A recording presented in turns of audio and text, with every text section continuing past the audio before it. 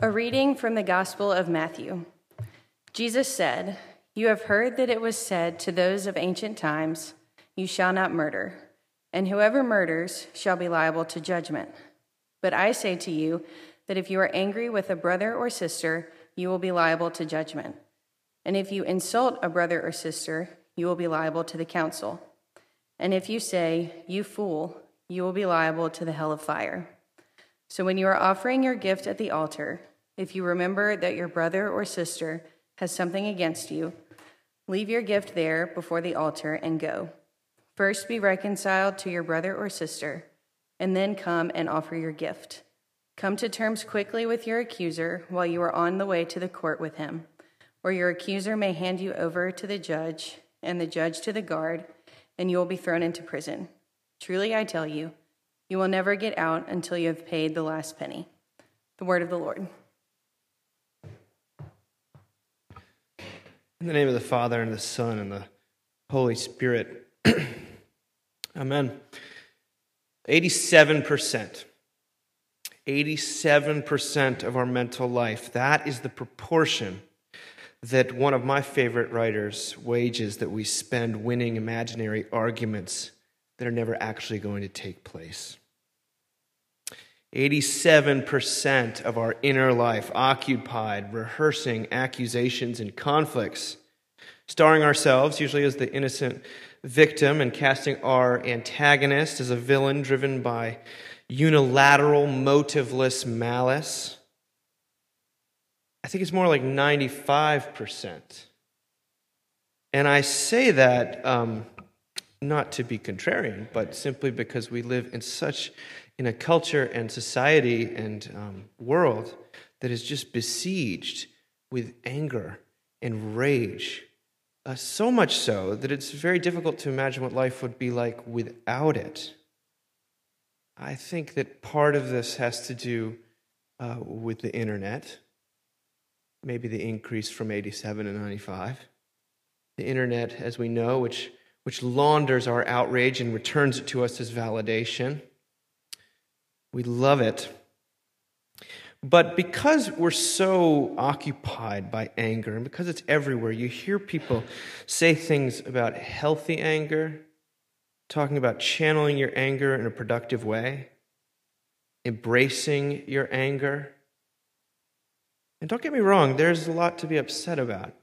And you don't have to go to Capitol Hill. You can just walk into this church. You can walk into my house. You can walk into your own bedroom. There's a lot to be angry about. However, when it comes to healthy anger or embracing your anger, we are not on the same page as Jesus. In the passage Margaret just read from the Sermon on the Mount, it's a tough passage. It's a really tough passage. And he is equating anger with murder very clearly. He's saying to be angry is to murder someone. And he then elevates interpersonal reconciliation above worship. In other words, if there's someone out there that has something against you, that's upset with you, you need to deal with that before you come here. So I'm just going to assume that all of you don't have anyone who's upset with you.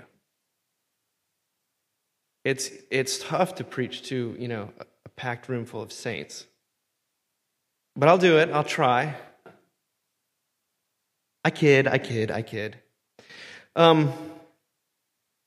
Jesus is saying that now is the time. If someone has something against you, now is the time. Not later. Not when circumstances align. If you don't get the problem of unforgiveness worked out now, you may die, and then it'll be too late. To be clear, this is less of an injunction to forgive, those come other places, than to reconcile, to initiate reconciliation, which is another way of saying to apologize. He is telling us that we need to apologize, and we need to do it now. Now, we know that apologies are a good thing. I think anyone who's been on the receiving end of a really good apology knows that it's a very healing and rare occurrence. A therapist once told me that she would be out of business if parents just learned to say 2 words to their children. I'm sorry. And if any of you have had parents who've ever apologized to you, you know how healing that can be. It's very powerful. And yet, life in an angry, rage-filled world is much more marked by a lack of apology. Why don't we apologize? Why don't other people apologize to us? Well, I have a few reasons I'll give you, a few theories. First of all, we don't apologize, we don't reconcile because we like feeling angry. We like feeling sorry for ourselves. Hurt feels terrible, but anger gives us control. Frederick Buechner, the great sort of Protestant writer, he said, of the 7 deadly sins, anger is possibly the most fun. To lick your wounds, to smack your lips over grievances long past, to roll over your tongue the prospect of bitter confrontation still to come, to savor to the last toothsome morsel both the pain you were given and the pain you were given back. In many ways, it is a feast for a king. The chief drawback is that what you are wolfing down is yourself. The skeleton at the feast is you. So unlike other avenues of pleasure, things that feel good that Jesus is going to talk about right afterwards, anger is a little bit more insidious because we don't consciously acknowledge that it's a pleasure. Maybe we do a little bit when we're talking about reality TV and we talk about the characters we love to hate. Or maybe we do it a little bit with hate watching these days. You know, maybe you're a person who has 2 news channels you watch, one where you get the honest truth and one that just makes your blood boil, but for some reason it also makes you feel really self-righteous and smug and you love it. Why are you watching that? You seem so upset. Well, I gotta know what the other side's saying. It's very important. Why? You like feeling angry. You're just like everyone else in our cultural milieu. You like doing the backstroke in a sea of self-righteousness.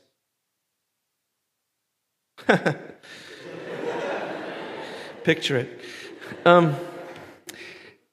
Anger, what Buechner's saying, and what I want to say to you tonight is that it's like a weapon that you point at another person but always ricochets back at you. Secondly, though, we don't apologize, and other people don't apologize to us because apologies are threatening. They diminish us. It involves a giving up of power, a supplicating position towards another person. It involves a surrender of rights. And if the culture tells us anything, it's that you should never, ever, ever surrender your rights. Harriet Lerner is a psychologist who just wrote a book called Why Won't You Apologize? It's really good. It's super short, and I think it's really helpful. I'm drawing on it a little bit here. She writes, when she talks about the threat that people feel when it comes to apologies, she says, non-apologizers tend to walk on a tightrope of defensiveness above a huge canyon of low self-esteem. They just can't listen to anything that's going to set them off balance. So there's a cost involved with giving an apology. It may be an emotional cost. It may be an actual financial cost. There may be some restitution involved. Maybe you suspect that someone wants you to apologize, not for something you've done, but basically for who you are. There's nothing you could apologize short of that. And that feels futile and really sad. And so you don't do it. Thirdly, we don't apologize because oftentimes we're waiting for that other person to apologize to us first. The blame is very seldom totally cut and dry. There's usually percentages involved. Well, yeah, I was wrong, but she contributed. You know, this standoff, I'll say I'm sorry right when you're ready to. 1, 2, 3, go. Never happens. We wait, we make apologies about an exchange, and there's something dishonest about that. I'll only apologize if you apologize. You build in a condition. And if you apologize for the right thing. Instead of listening to the exaggerations, the errors, the distortions that our accusers always pack into their apologies or their accusations.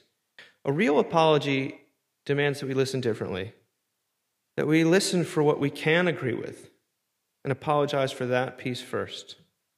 So even when the offended party is largely at fault, apologizing for one's own part in whatever incident, however small it may be, is the place to start. We don't like doing this because it cuts through the myth of our own blamelessness. And so we don't apologize. Fourth, we're afraid that the other person won't accept our apology, especially when it comes to the big things. It's a legitimate fear because people often don't accept apologies for the big things. But Christ himself is not concerned with that.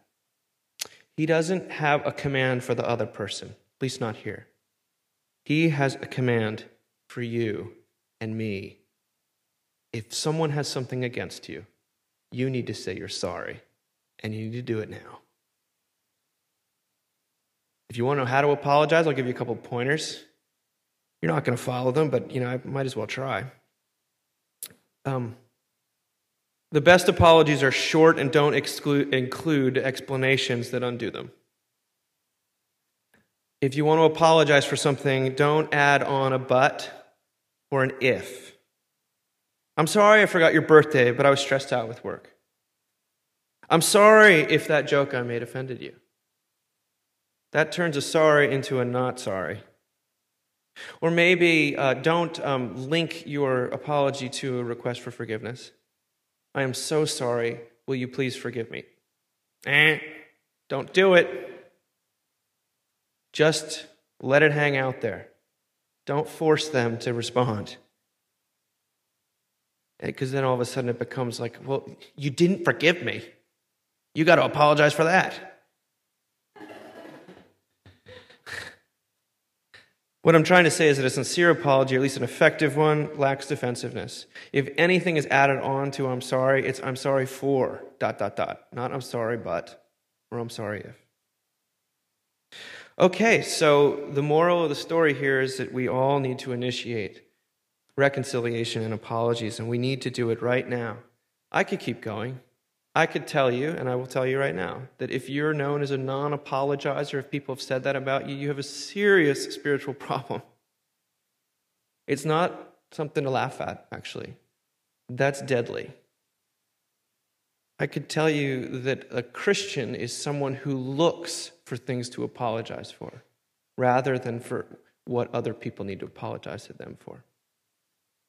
But I'm not sure how helpful that is.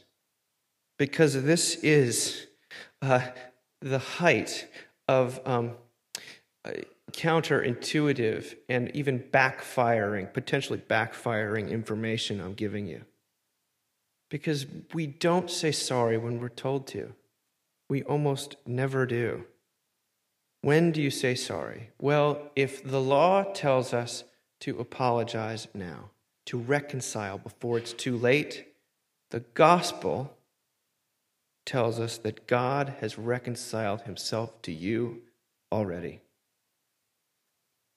This is extremely good news for people who are bad at apologies.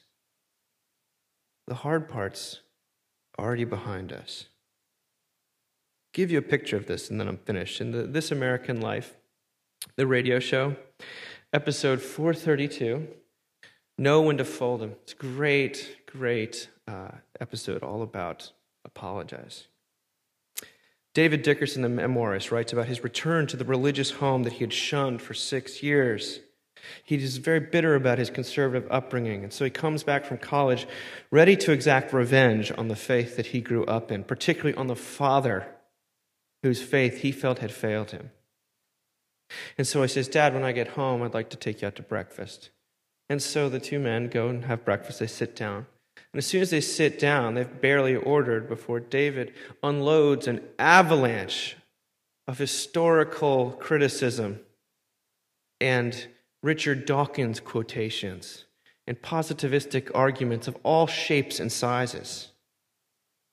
David cannot stand the existence of the simplistic faith that he felt had been shot down in his own life.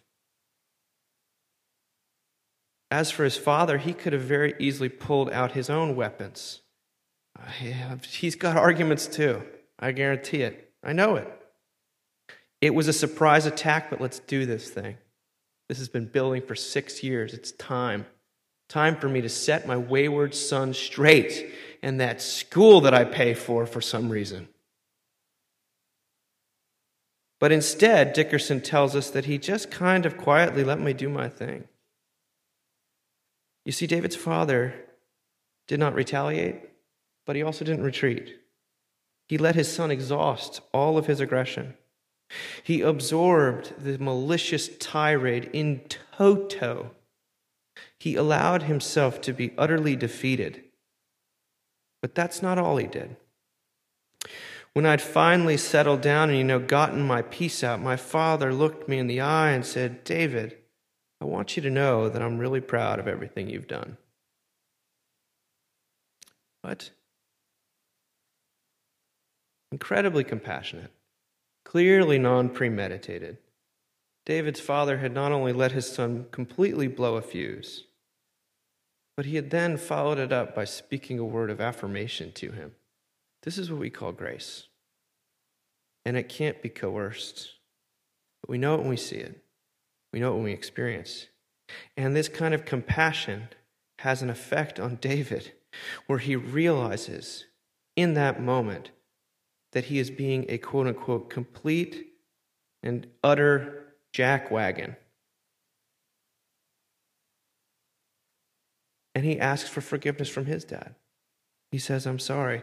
You see, it turns out that David's father, perhaps in those 6 years, who knows, had maybe internalized a little bit more of his faith than David had given him credit for. Or maybe this was just a fluke Holy Spirit thing in a diner. But he didn't just choose not to fight back. He allowed himself to be buried by his aggressor so that his aggressor might be lifted up. He not only relinquishes any backbiting reaction he might have to his son's impudence, he affirms the boy who's pointing a metaphorical gun at his head. He tells his son that he's proud of him. This is what we call atoning love. Atoning love is the sort of love that sacrifices itself, that dies. David sums it up best. He said, "I had sort of expected to argue, or at least come to some kind of armistice where we're like, well, we'll agree to disagree, but I see your point. I hadn't expected to lose completely, because you can't argue with decency. You can't argue with goodness. Because make no mistake, it wasn't an armistice that had been reached. This was, as David himself says, a communion. This gracious father who looks at his son and says, "My son is home, and I love him without qualification or cause. I love him with the gun in my face. I want him at my table." Now, you may not have the wherewithal to do anything close to what David's father did with those who are accusing you. I understand. I couldn't either. These are 1 in a million stories. But what do we do then with our outrage and accusation? Well, I'll tell you one thing we did do with it. We turned it on Jesus Christ himself. And we let it follow him all the way to the grave.